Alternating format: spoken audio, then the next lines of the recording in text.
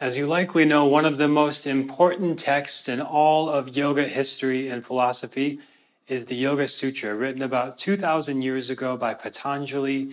And it's a bunch of very short phrases. And one of those phrases is about contentment. And it says that from contentment comes all happiness.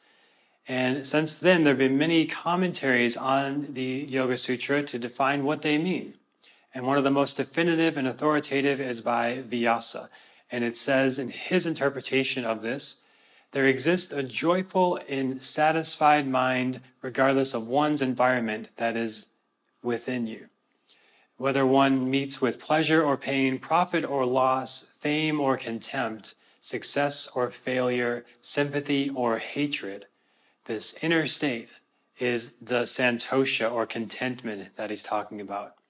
It's joyful, satisfied, free of any external circumstances, pleasure, pain, high, low, craving, aversion. We can find santosha from the Sanskrit sam, meaning completely or fully, and tosha, meaning all together. So often what happens is we're not all together, and things pull us in many different directions, and we feel scattered and anxious and overwhelmed, afraid, worried, insecure. All these things are normal and part of the human experience.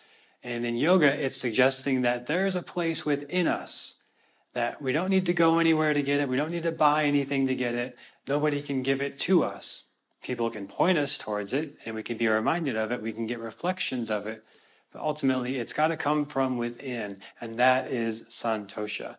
And from contentment comes all happiness. So if we're looking for peace of mind, happiness, and fulfillment, which I think we all are in some degree, and everything we're doing is some version of seeking that, then going towards santosha. And what does that mean? How do we practice that? How do we practice contentment? How can I start doing this today, even if I don't feel like it, even if I feel very discontent and very skeptical of this whole thing? So I'm going to suggest a few things you can do to practice contentment today, starting with appreciating what you have. And I believe, and from my own experience, when you appreciate what you have appreciates in value. So it starts by just looking around your space right now. Where are you at? What's something in your environment that you appreciate? What's something that maybe there was like a time where you really wanted this thing, like this new home or this new job or this new car or this computer or this relationship. You really wanted it and now it's here. And there was that sort of discontent of seeking it, of trying to get it. There was that sort of friction of, am I going to get this thing? Is it going to happen? Am I going to do this thing? And now it's done. So noticing one thing in your environment right now that you're appreciative of. And as you appreciate that one thing, how you feel about it, what you think about it starts to be more positive and more of this contentment kind of thinking, more of like, I have enough, I am enough, I've done enough. And then everything on top of that is not coming from this scarcity mentality or this fear mentality or survival mentality of I need more or even greed or craving, I need to get this thing and then I'll feel happy, which never works, of course. The more you put it outside of yourself, now you're saying that for me to be happy, I need to go get this thing or do that thing. So happiness is on the other side of that thing. But what you're actually telling yourself is that happiness is on the other side of something. And that something will keep changing. It might be a new relationship, then you've got it. All right, well, happiness is not in the relationship, it's on the other side of getting that relationship. But now I've got the relationship, so now happiness moves over here. It's on the other side of getting that job. And then you get the job, and then the happiness moves over here. It's on the other side of moving into that new home, or starting this new YouTube channel, or writing this book, or whatever it is for you. It's always going to be another obstacle in the way from the happiness. It's a discontent, and that's what's making you keep moving forward to get these things, to maybe get fulfillment. But it's actually that process of needing something to get fulfillment that is the issue. And Santosha suggests that we don't need something to get fulfillment. In fact, you could have everything, and you've probably met people like this, and you probably know of people like this, who get everything, and they have everything, and they're still not content, right? They don't have that completely all-together Samtosha of the Sanskrit root. So how do we do that? Well, it starts with appreciating what you have around you, and then that sort of saying you've probably heard, it's not getting what you want, it's wanting what you've got. So appreciating everything in your environment, even the things that you don't think you want. And this was something that was really challenging for me a few years ago. So I grew up without ever meeting my father, right? That's a big obstacle, a big external thing that seems really difficult. And it was. There was challenges to do with it. And in my early 20s, I began really working on this and processing this. And ultimately coming to the conclusion that if I didn't have that experience, I wouldn't have had this other experience that I really enjoyed, and this other experience that made me a better person, and so on, to be who I am now, which I'm actually very happy and grateful for who I am. And it just would not have happened if I had a different upbringing. Sure, it could have been better, but it's not what happened, right? So anytime we argue with what is, we create discontent because it's what's there. And the more we fight with it, the more discontent we'll be, because that's not changing. That I didn't have a father growing up. I can't change that. There's nothing I can do about it. I've done blood tests. I've sought the things that I can do, try to find the person. But beyond that, it's nothing I can do. It's what happened. It's what is. So how can I find an inner sense of contentment no matter what happened externally? And ultimately coming to that conclusion that I wouldn't be who I am without it. And I've had a lot of amazing personal growth, and I love who I am now. And I'm grateful for who I am because I've practiced this appreciation, which I didn't have for a long time. And I will say it took me a long time to practice it. And it started with gratitude journaling. So that's what I started doing years ago when I was in a depression and really struggling with a lot of things. I just started writing every day 3 things that I was grateful for. And it became that now every day I was sort of looking for 3 things to write in my list. And of course, I wound up having way more than 3 things because once you start looking, you'll start to find it. And it became overwhelming how many things I was grateful for. And now it's sort of infused my thinking of everything I feel grateful for. And, there's of course times where I feel off and I don't always feel that gratitude, and I forget and I get angry and I get afraid, and all these things are all human. That's not meaning that we have to bypass all that or that it doesn't exist, but that we get to choose what we focus on.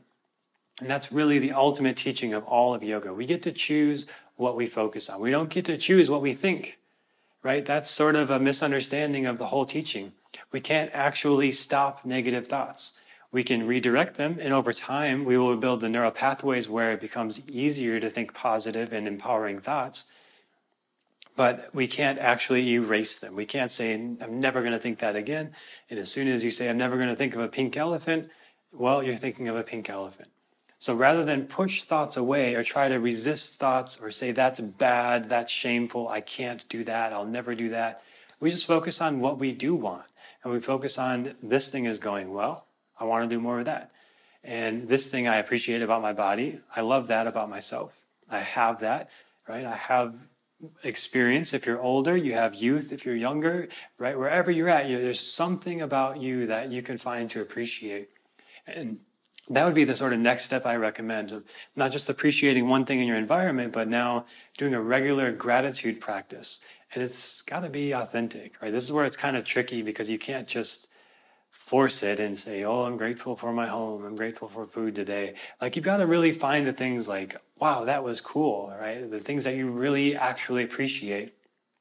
And this requires going maybe sometimes out of your comfort zone to find things. Like for me, I was depressed and stuck, and there were some things I knew I needed to do, like go handle this responsibility, pay for this bill. Doing those simple sort of tedious things actually felt really relieving in that state when I was really down. And it felt like I was making progress, and it felt like I was growing. And just small little acts like buying organic food when I know it's better for me, when I, was growing up in a completely different world where we never talked about organic food at all. So just to make that one step of like choosing to eat something a little healthier, or choosing to get a little more sleep, or drink a little more water, and those things that have to be genuinely real appreciation. And that sometimes means going outside of your comfort zone, of trying something new, of sort of breaking up your routine, because that's really what we're doing to create contentment. And we're programmed for a very young age to pay attention to the Kix commercials and the Fruit Loops and the Power Rangers and the Ninja Turtles, and buy this and buy that, and if you have this, you're cool. If you don't have that, you're not cool. GAC, Pogs, if you're in my age group, you know what I'm talking about. Got to have those things to be cool. Hungry Hippos, right? All those games, and as a kid, like, we're just bombarded. We know all these brands, Nike, Wendy's, Dairy Queen, like all these brands are just like embedded in our brain all the time. And then we just drive down streets that are full of advertisements and storefronts to buy these things. And you think, well, I don't feel very good today, but, you see a commercial that sort of makes you laugh or has something fun. Like, the advertisements are really, really good, and they pull you in, and you think, okay, well, if I do this thing, then I'll feel happy, right? So now you're not completely all together. You're basically sort of together and sort of pulled and pushed by the buttons of the really effective media and the really effective marketing campaigns. So instead, you get to choose which buttons you let be pushed. And you get to be the sort of person in the back, like a couple inches behind you, that says, all right, what am I going to respond to? Oh, I notice I'm being triggered here. I notice I'm being pulled there. I notice that's pushing a button. And then when you notice it, you have a choice. Am I going to play out that path? Am I going to go down that path and do that thing, that repetitive pattern? Or am I going to choose something different? And often it's really difficult in the beginning.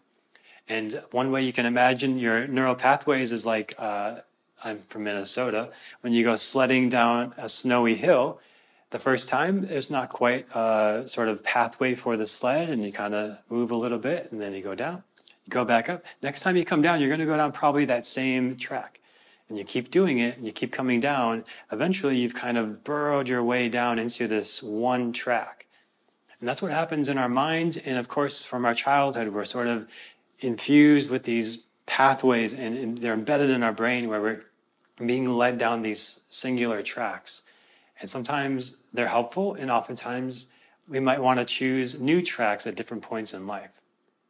So just like that snowy snow sled analogy, to go down a new track without veering back onto the old one is not easy. And sometimes you got to wait for new snowfall, right? You got to take time.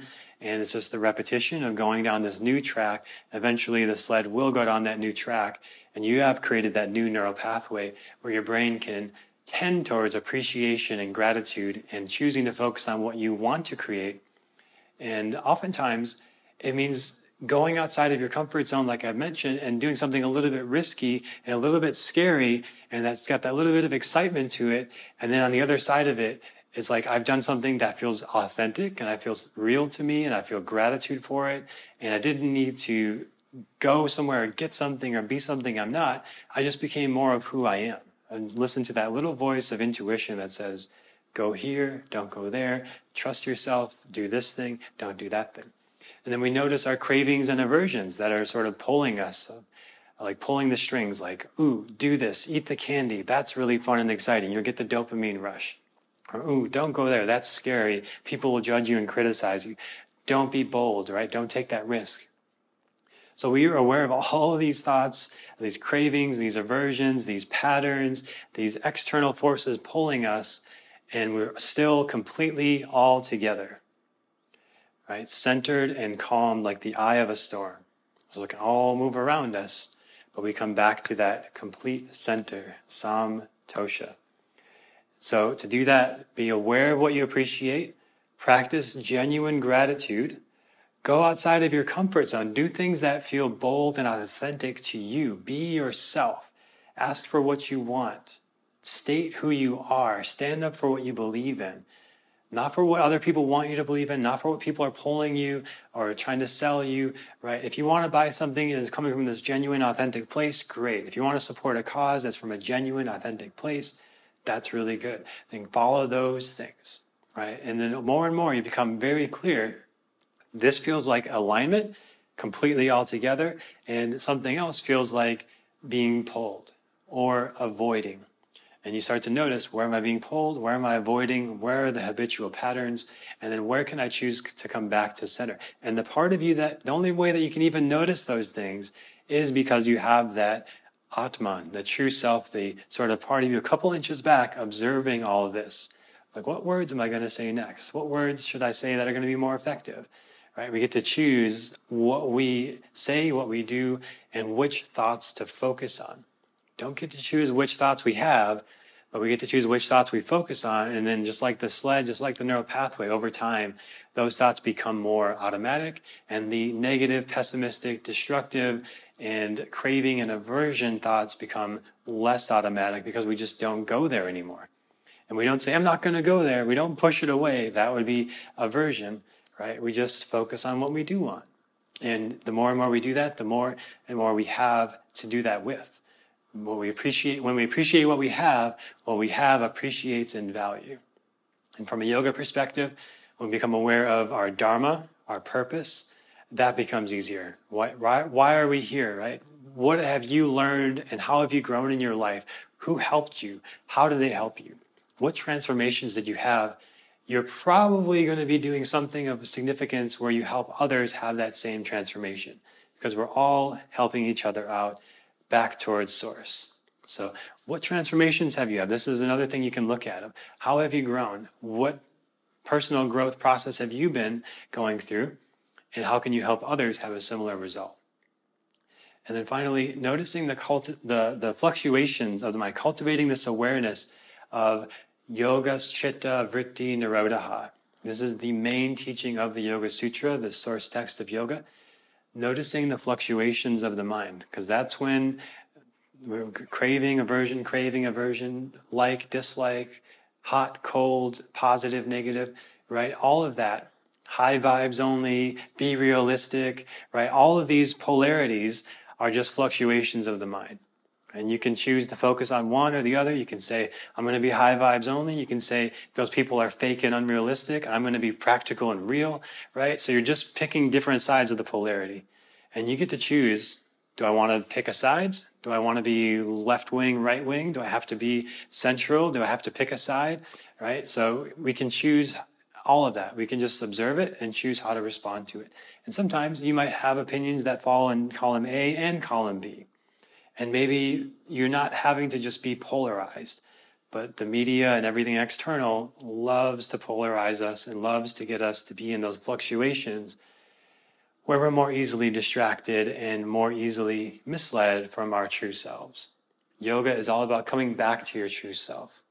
So I hope this podcast helped you find a little clarity and a little support for how you can come back to your center and be more completely all together, and find contentment and santosha, right? So again, appreciation for what you have, gratitude, doing this as a regular practice, the gratitude journaling, noticing the fluctuations of the mind, noticing where you're being polarized, and remembering your dharma, your purpose, why you're here, and choosing things that are in alignment with that, which could be physical material possessions, it could be experiences, it could be relationships, work, whatever it is, finding what's in alignment for you.